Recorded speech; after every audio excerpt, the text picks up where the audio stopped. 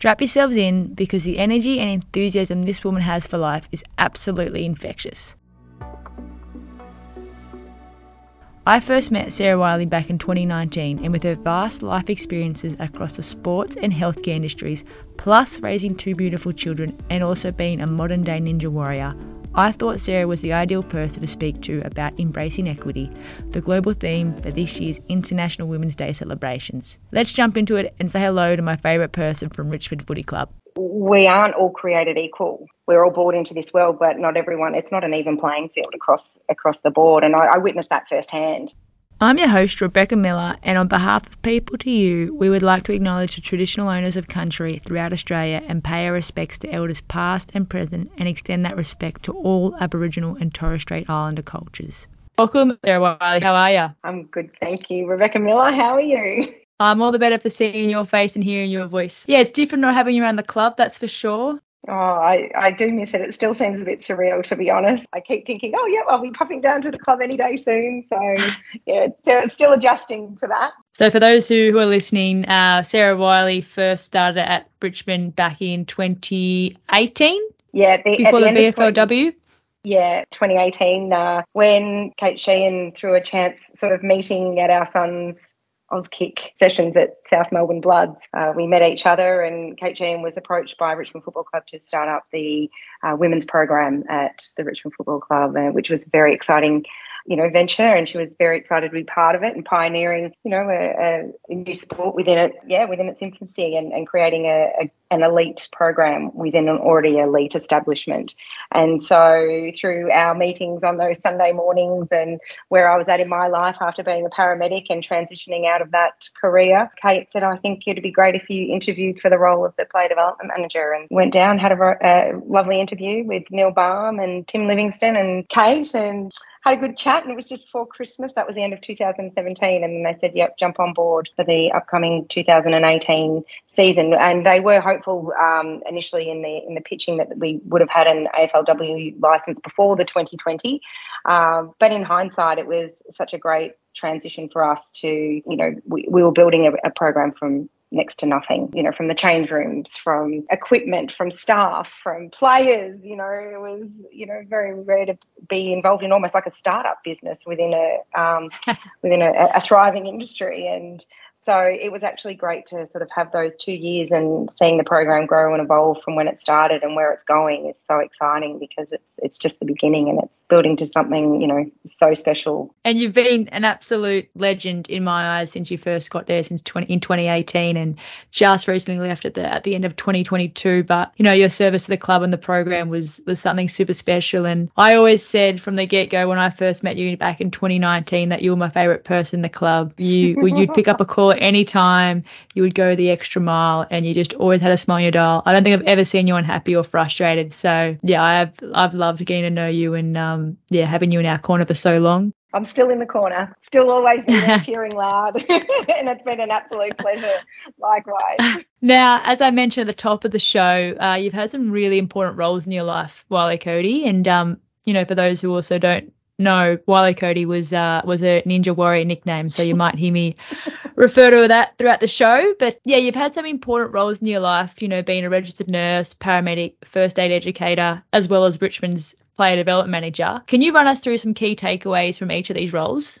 Yeah, oh gosh, I'm old when I start listing off all those things that I've done in my career so far. I think, it's sort of been an interesting transition in terms of, finishing high school. One could say that the academic studies back in that time when I was a young 18-year-old, I excelled at partying and living a good life and so forth, but the academic studies probably not on the strongest front, but lots of life learnings, one could say, and got into nursing by chance, really. But in hindsight, again, it was probably one of the best things that ever happened to me in terms of the doors that opened and the opportunities that came from that. Seeing my score at the end of year 12, and I think to my parents' disgust, they were like, oh gosh, what are you going to do, Sarah? And looked around and it was fantastic. And I got into university and I sort of excelled and started to thrive in that space and really enjoyed the learnings that I was occurring at university. And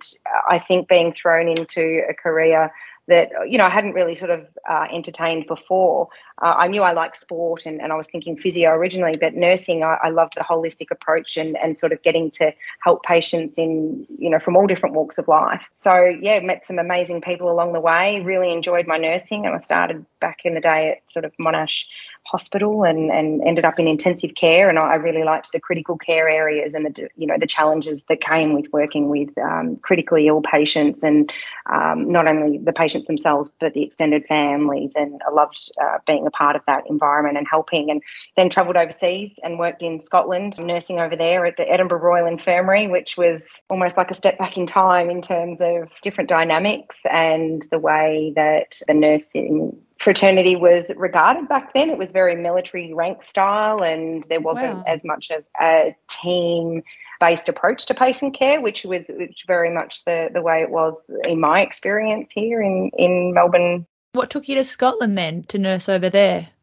So in between finishing my nursing degree, I backpacked around Western Europe for 5 months, and I got the travel bug, and I loved Scotland, and I always wanted to go over and work overseas and experience different communities and cultures and what that had to offer. And so, took the opportunity, got my 2-year working visa, and off I went to the Bonnie Land. I'd travelled there before and decided that that's where I thought I'd end up, and I think my liver's still recovering from the experiences over there. But anyway, it was good.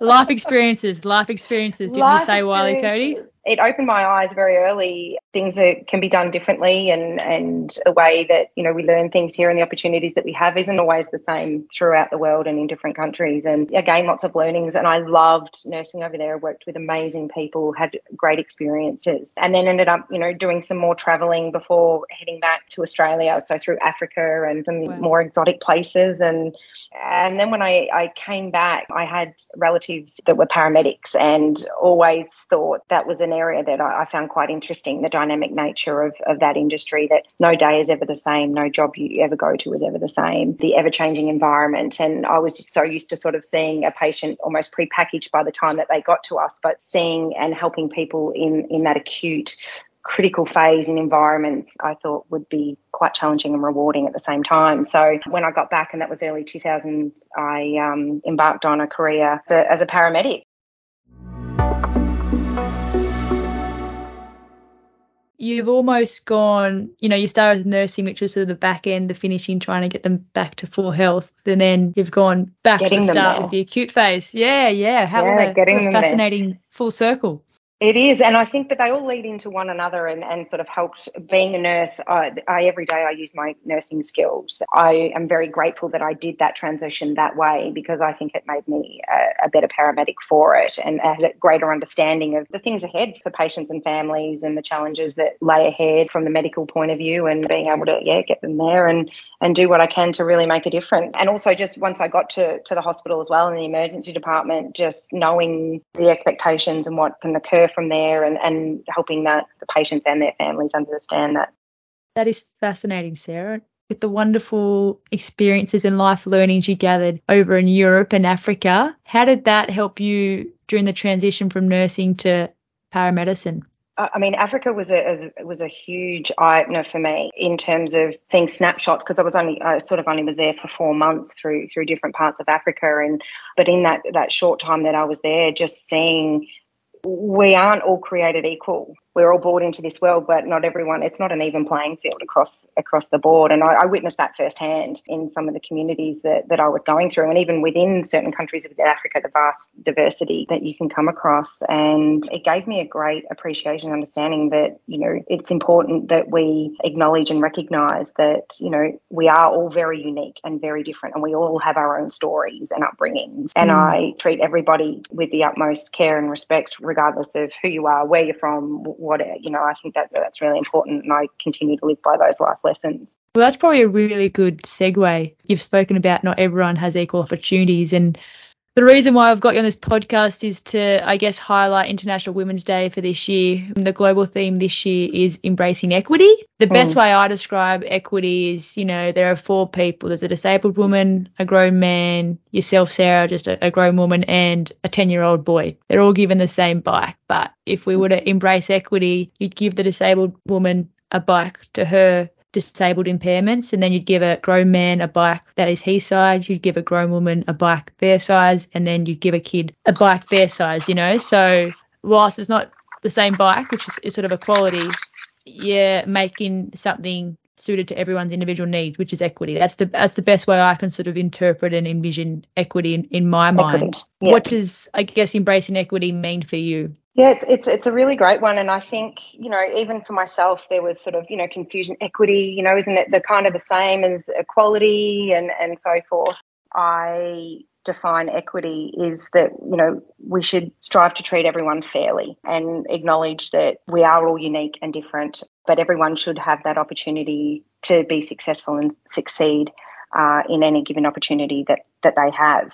I actually, just before we jumped on to this podcast, I actually watched a really interesting little YouTube video, which I hadn't seen before, back from 2019, and it was from ANZ Equal Future Pocket Money video. I don't know if you've seen it or heard of that one, but it kind of, in one aspect, when we talk about equity, it kind of related to sort of pay equity and sort of ask the sort of questions: do people who do the same job get paid the same or get paid fairly? And what happened in this little video is really, it's quite a cute little video. There's kids, they film the kids and they're doing little chores around the house, and there's lots of different groups of kids, and they're doing just some basic jobs around the house. And at the end of the video, they're given rewards based on whether they were girls or boys. And it's really interesting to see the reactions and the children's responses to that reward when the boys were given, say, $10 and the girls were given $5, and they were like, but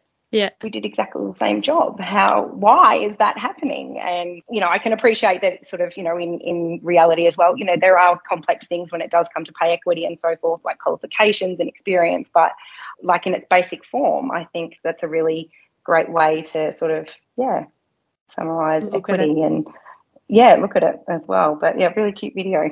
I mean, I guess, when we have those other factors of qualifications and experience that get factored in there for what a person can make, gender shouldn't come into it at all. It's irrelevant. I wholeheartedly agree with you. And you've obviously been such a wonderful person in your career across all these different and important roles, RNs and paramedic, like that is, you're dealing with people's lives as well as their family and friends, which you touched on, in highly stressful situations. In your opinion, what progress has been made in these industries? Plus, you've also had the experience at Richmond, so part of women's sport or the sport industry as a whole. There are a couple of examples where there have been some huge improvements in equity. In terms of, I think I know from, I remember sort of when I first started as a paramedic, just one example, for instance, was, every patient that often we take to hospital gets transported on a stretcher, and that, you work with different people with different heights and so forth, and different strengths and different genders and all sorts of things. But the height of the stretcher goes in on one level. And, there was a lot of challenges when that happened. Like if the other person you walked with was quite tall and, we have to lower the stretcher down, and sadly being on the shorter side, it was quite a lift for me to even lift this stretcher up to get, a patient into the back of the ambulance. And I'm really happy to say that over the years that's evolved and changed on many different ways. Now it's electric, so it's irrelevant of the height, and we're able to perform. The paramedics out there today, regardless of their height, gender or anything, are able to perform a simple skill within their practice really easily with no inhibitions, like the bicycle scenario. That was a real practical one there. But what I've seen is that from my experience and still speaking to my colleagues is that people are getting curious about this space and asking the questions. And I think that's really important that we do that, and we look out for each other and, be respectful and think about how others, experience the world and how we can give them those opportunities to be able to be successful in their careers and whatever they do. what are some initiatives, either small or large, companies can implement to embrace equity for their diverse employee base? For example, yourself being a single mother, I'm sure flexibility in the working space would be something you would love, with school drop-offs and kids coming down sick with COVID and all that sort of jazz. Are there any other initiatives in the business world you can think of? Yeah. Oh, look, I think flexibility is a massive one. The world and the way that it's operating now in post-COVID space, I think that is a massive one. But I did read an interesting statistic before we jumped on that in Australia, just over half of organisations actually analyse their pay data gap between genders, and 29% of companies within Australia actually report the differences. I think that could be a huge start to sort of explore those avenues, and that was quite a startling statistic for me to hear, actually. That's a massive one for me. That's huge. I was like, there's a start. We can boost that up a bit. But that then ripples on to, bigger impacts that, like being able, on a single income now, being able to provide for my children I'm the sole breadwinner in my household. I have to put a roof over my head. I have to put food on my kids' table, and it's a big thing. And I know within the ambulance and paramedic services that kind of gender gap was void, because it wasn't, we got paid the same regardless. Even the same for Ninja Warrior. We did the same course. Didn't matter if we were male or female. We did the same course, same obstacles, same prize money. It didn't change. Now, looking at different career paths and what that entails, I would hope that would be the same across the board, but I don't think it is. Well, I think that's a huge takeaway for listeners, whether they're business owners or employees, but to start that conversation or ask the question, that's a huge takeaway. So thank you very much, Wyllie Cody. We can't go any further without speaking about what you just mentioned. You just dropped it, Ninja Warrior. Give us an insight into what that was like. That was back in 2020. Is there going to be another appearance on the cards? Oh, look, I would love to. It was the most interesting way how it came about. Again, almost like the nursing degree. It wasn't really planned. But no, in all seriousness, the sort of the motivating factor for me, my son at the time, he was 9. Actually, when I ran the course, it was his 10th birthday, and he came into the audience and watched, and that was actually at the very start of COVID, so it was quite a unique time. But during that year, he loved Ninja Warrior, and I just thought it would be a great platform for him to come on that journey with me, but also to show that, we can overcome, adversity and challenges, and, if we can work hard and put our mind to it, we can really achieve some amazing, great things. And it's, it's not always a straight path across the way, a lot of bumps along the road, few injuries here and there, but applied and got on, had the most amazing experience. And I ran the course at 2 a.m. I was the oldest female competitor that night, but got the furthest. I was absolutely wrapped, and it was the highlight of my son's 10th birthday, and having both him and Emmy on the sidelines cheering me on, I will never forget it. And I could hear them screaming from the sideline, and I think, again, from that experience, he saw how hard I worked and that it wasn't easy. But again, it goes back to sort of the equity. They didn't change the height of the obstacles for me. They didn't say, oh, you're a bit old, we'll shorten that distance for you. It was interesting. And you are an absolute superwoman, and I know Will and Emmy would feel so lucky to have you as their mother, that's for sure. They're very good kids. I'm very, very grateful I have them in my life. Tell us a little bit about Will, and your son Will and your daughter Emmy. They're both IVF babies. I was very fortunate that modern medicine was able to help. I didn't know they were IVF babies. That's incredible. Yeah, they are. Yeah, they're actually twins. So because they were from the same batch with the same egg, one batch of sperm with eggs. But as Emmy said, she goes, I was born on ice. I was frozen for 2 years and put back in. And she goes, that's why I love eating ice blocks, Mum. I'm like, oh, my gosh. Really cute. She's got you there.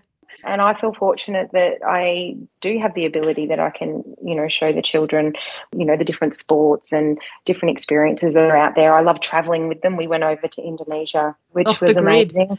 Off the grid. It was quite interesting, and I think they've done quite a lot of travelling when they've been even from a young age over to Europe and things like that. But as they get older, they take in different things, and it was a real eye opener for them as well. Seeing, in Sumba in Indonesia as well, where we were staying, was as very remote, off the grid, low socioeconomic. There was no fancy shops. There was nothing. There was kids, living in little huts made out of bamboo and no electricity, and toilets were squat toilets down the street. And we lived in that too. We were there for, 2 weeks, and we still talk about it every day, the impact and how amazing that was. And, they met some beautiful locals, and they still, connect with them. And every day, when are we going back to Sumba? When are we going back to Sumba? Eating off the land, living off the land, catching fish. Yes, sounds almost life-changing for Will and Imogen. It was.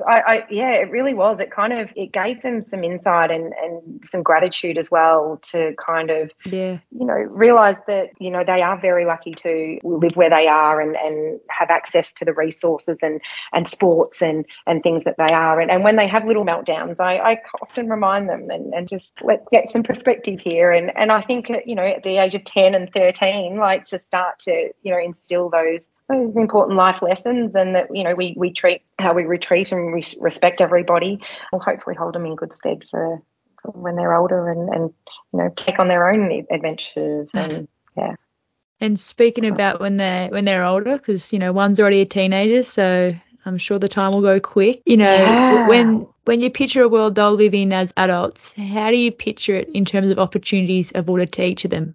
I would really hope that. I can't believe how fast, how quickly time's going, and, we've come so far, and yet there's still a long way to go. And I hope that, one, I instill in them, and that we start to see more and recognise that, we all do start from different places in our life, and we're all unique, and we should be given opportunities to be successful with our given opportunities. And I want them to help and be voices in that space for themselves and for others, to have those conversations with their friends now and instill the lessons that they learn from the opportunities that they've had in their life, and don't take things for granted, and look at all their friends, and not just look at what they need individually. Think just beyond the superficial level, and treating everyone the same doesn't always result in equity, because we're not all the same. Well said. I'll always remember Will, obviously, as a very young guy, curly hair with his headband, all the energy. But one story that sticks out for me is, late 2022, I was lucky enough to be part of a Furphy ad campaign for AFLW with a few other teams. And as part of that ad campaign, there was outdoor signage around Melbourne and down Geelong, in shopping centres, at train stations, at bus stops. I got a text message from you one time. You went to your local Coles or Woolies, and, I was on a billboard out the front. You mentioned how excited Will got coming up the escalators when he saw my face on that billboard. And I thought, how cool is that? Yeah, he absolutely still talks about it to this day. And every time we go to that shopping centre, he goes, oh my gosh, that's where we saw Becky Miller. And being part of the football program as well for both of the kids, and obviously we had a few years with lockdown in there, but even seeing on Zoom and hearing the conversations that they've been part of in the background, or how much we're pioneering the sport, and the conversations that are happening greater than football as a result is really empowering, and I think we see that, and hopefully as the generations come, it continues to occur. We are almost at the end. I would love to keep chatting to you for hours and hours, but you're a busy woman, so I won't keep you for too much longer. Do you have any predictions for women in the workforce in 2023 and beyond, whether that's business or sport or both? Oh, predictions. I hope we keep asking the hard questions, pushing the boundaries, opening the doors, having the conversations like we are having now, which sparks greater conversations, greater opportunities, and closes the gap in many different ways. Well said. That's a mic drop if ever I've heard one, Wyllie Cody.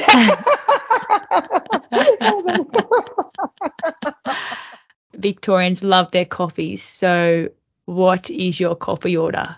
Not that you need it for any energy purposes. Oh, no. It's the first thing I do in my ritual every morning, get up and have my coffee.